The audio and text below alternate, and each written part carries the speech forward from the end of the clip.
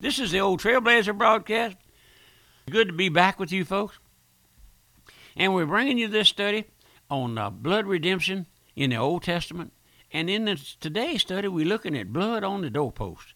We're in there in our last study looking at how Moses was commanded or instructed to bring the children of Israel out of the land of Egypt.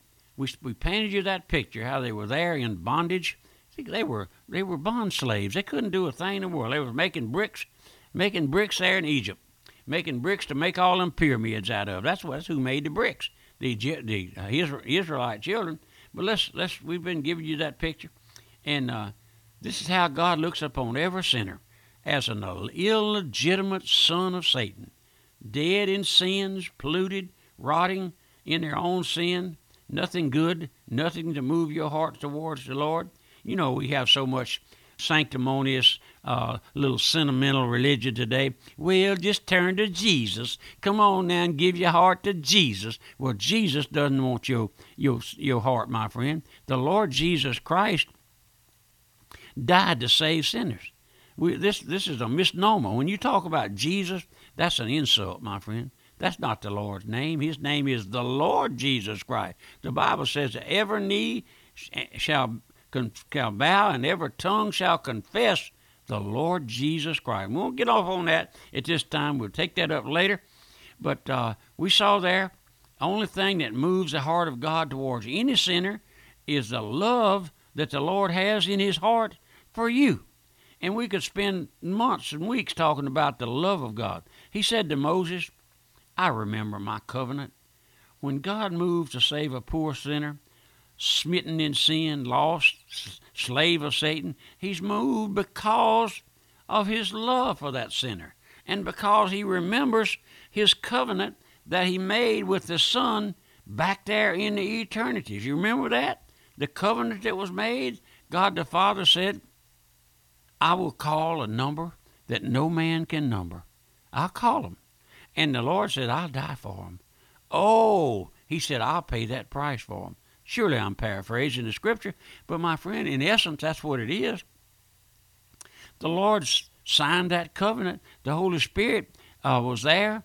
Holy Spirit, the third person of the triune God, regardless of what the fellow said that called me and wrote me and said there was no such a thing as God, the three people, and there's only one God. I mean, my friend, there's so much mixed up folks in this world today. But listen, when the Lord gets ready to save a sinner, like you, just like you, fella, just like you, mother, just like you, my daughter, wherever you are, when the Lord gets ready to save you, he remembers that covenant. The Lord said, Lord God of heaven said, I'll save a number that no man can number. The Lord Jesus Christ said, I'll pay their sin debt. I'll pay their sin debt. The Lord paid my sin debt. Oh, my Father, what grace it is. What grace it is. And because he remembers his covenant that he made with his Son back there in the eternities, when God the Son volunteered to stand good for that sinner, when he remembers that, oh, listen, then the Jews, they couldn't deliver themselves. They were hopelessly bound and helplessly enslaved. They couldn't go anywhere. No. So it was with you, my friend. So it is with you. Awakened sinner, my dear friend out there, you awaken to your lost condition. You're bound. You're a slave. You're helpless. You can't get out. You can't deliver yourself. Listen, you can't save yourself.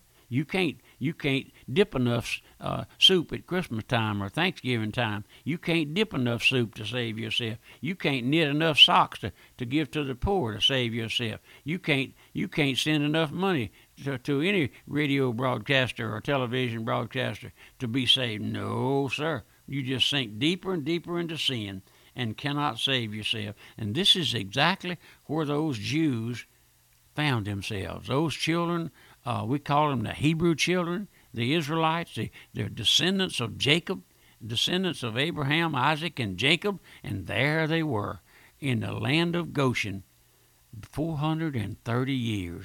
And the Lord said, all right, folks, it's time to go. Deliverance has come. And that's what the Lord says to you, my awakened sinner. It's time. Time is up. Let's notice these Jews, however how many it was, in bondage. And God said, I'm going to save them. I'm going to deliver them. I'm going to carry them back to their land. So through his leader, Moses, he who was a type of Christ, he approached Pharaoh. Oh, don't you know Moses was trembling and shaking? Pharaoh, all he had to do was snap his fingers and they'd chop your head off, my friend. Just think about it. You and I have nothing. Pharaoh was in control, authority, dictator of the world, my friend, all the whole world. But Moses, here he was. He approached Pharaoh, who was a type of Satan. Here those 3 or 4 million Jews. Egypt, a type of death. Let's get this picture. You know, we talked about painting a picture. Clearly in our minds, let's get this picture.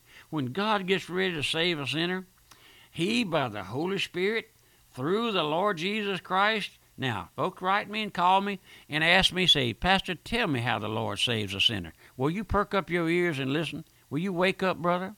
Will you wake up, brother? You may be 3 heartbeats away from hell. Would you just wake up here and listen? I don't know what time it is when you hear this broadcast, but wake up. Wake up and listen. Let me tell you how the Lord saves a sinner. The Holy Spirit, listen, by the Holy Spirit, through the Lord Jesus Christ, approaches a sinner. He who is in the land of death, dead in trespasses and sin, held by Satan. So the salvation first has to be purchased by blood. That is, through redemption. Through redemption. A substitute has to be provided because a sinner's debt must be paid in full. My friend, a substitute must be found. We spoke about that in a study past 3 or 4 days ago. You got to have a substitute, friend. I don't care who you are. You may be the richest man in America. You got to have a substitute. You may be the poorest man in America. You may be a drunkard in the gutter. You got to have a substitute. You may be a high society lady in your church, a big church with 30,000 members, and you a hook and bull in there. You might be a socialite on the top order. You may be a movie star called the greatest movie star in the world. Or you may be the president of some great corporation. You got to have a substitute. I know that when many of our celebrities die and the movie stars die and great theologians die, they have folks tell all kind of eulogies for them. But my friend, if they never had a substitute, they died and went to hell. They did. Trailblazer, you telling me that folks die and go to hell? I sure am. The Bible says the soul that sinneth, it shall die. And here we see, right here, you must have a substitute. Listen, sinner. Listen. Salvation is by power because the sinner is held captive by Satan. You must be rescued from Satan. You must be delivered. We have that picture set before us here. Clearly, in the God's deliverance of the Jews from Egypt. They were held captive there in the land of Pharaoh, held in the land of death. Let's watch how the Lord delivers them. 3 million Jews have to leave the land of Egypt. 3 million Jews have got to be redeemed by power. And so do you, my dear friend. You're just like one of them. You have to be delivered. So Moses, we see him as he approaches Pharaoh and said unto him, The Lord God of the Hebrews has sent me to thee, saying, Let my people go. Oh, my friend, that's what the Lord did on the cross. He said, Let my people go. And what did Pharaoh say? What did old Pharaoh say? Who is the Lord God? I will not let them go. I will not let them go. They're slaves. Now, my friend, I want to tell you something. Don't ever say what you're going to do, nor what you won't do. Don't say, I will not have this man to rule over me. I will not bow my knee to the Lord. Because most likely what you set your heart and mind to not to do, you're going to do. You're going to do. And I believe with all my heart, the Lord's going to rub your nose in what you say you're not going to do.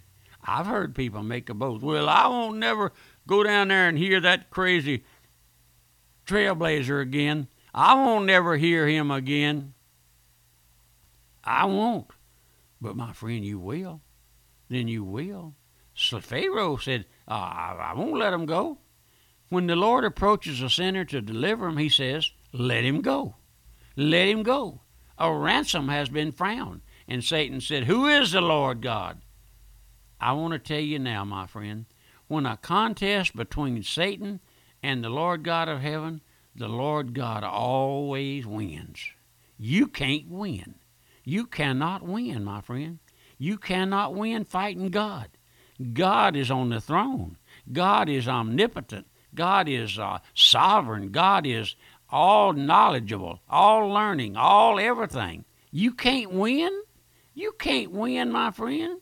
No. You remember the story of David and the giant? The old Goliath was roaring over there, cursing God's people, and all this. I wish you'd go back there and read that. He was a big man, so I forget how tall he was, how big he was. Everybody in the country was scared of him. And David took his little old slingshot, and he put 5 small stones, smooth stones, in his little bag. And he said, I'll fight Goliath. And nobody there on either side, Saul's side or the Philistines, nobody had any idea that David could conquer Goliath. My friend, God is on the throne. We have the Lord as our protector and our helper and our provider. You can't thwart God's purpose, my friend. You can't do that. And old Goliath went to roaring and raring and making fun and said, "Did thou call me a dog, like I'm a dog, to come out here with a lad and a slingshot?" And old David, young David, put his hand in that bag and felt of them stones and picked out one that was just right. Put that thing in that slingshot and wound it up. I don't know how far apart they were. I think it was a long way. And he turned that thing loose, and that stone stuck in between old Goliath's eyes, right in his forehead, killed him, knocked him down, and give David a chance to go over there, pulled his sword out of his scabbard, and cut his head off with it. Now, you think the Lord is not able to save you, my friend? You think the Lord is not able to conquer Satan, my friend? He is. He is. That's just how it is in the battle with the Lord. You can't win. You can't win. You fighting God now? You fighting this ministry? You fighting the old Trailblazers ministry? You cussing this ministry? You cussing L.R. Shelton? You cussing everything? You can't win, my friend. I tell you, you can't win. You can't. You can't. But old Trailblazers running out of time. I wish I could had a few more minutes, but I'll pick it up tomorrow in our next lesson. But I've seen folks fight the gospel, and I've seen them go down. I've seen them go down. I didn't get any glory out of it. It grieved my heart. It grieved me to the core, my friend, to see somebody. It grieves me to see you. It does. It grieves me to see you reared back and says, I'll not have that man. I'll not have old Trailblazer to tell me I'm living in sin. Well, I don't tell you that, my friend. Remember my mailing address, the old Trailblazer, Post Office Box 1810, Walker, Louisiana, 70785. Goodbye, and God bless you.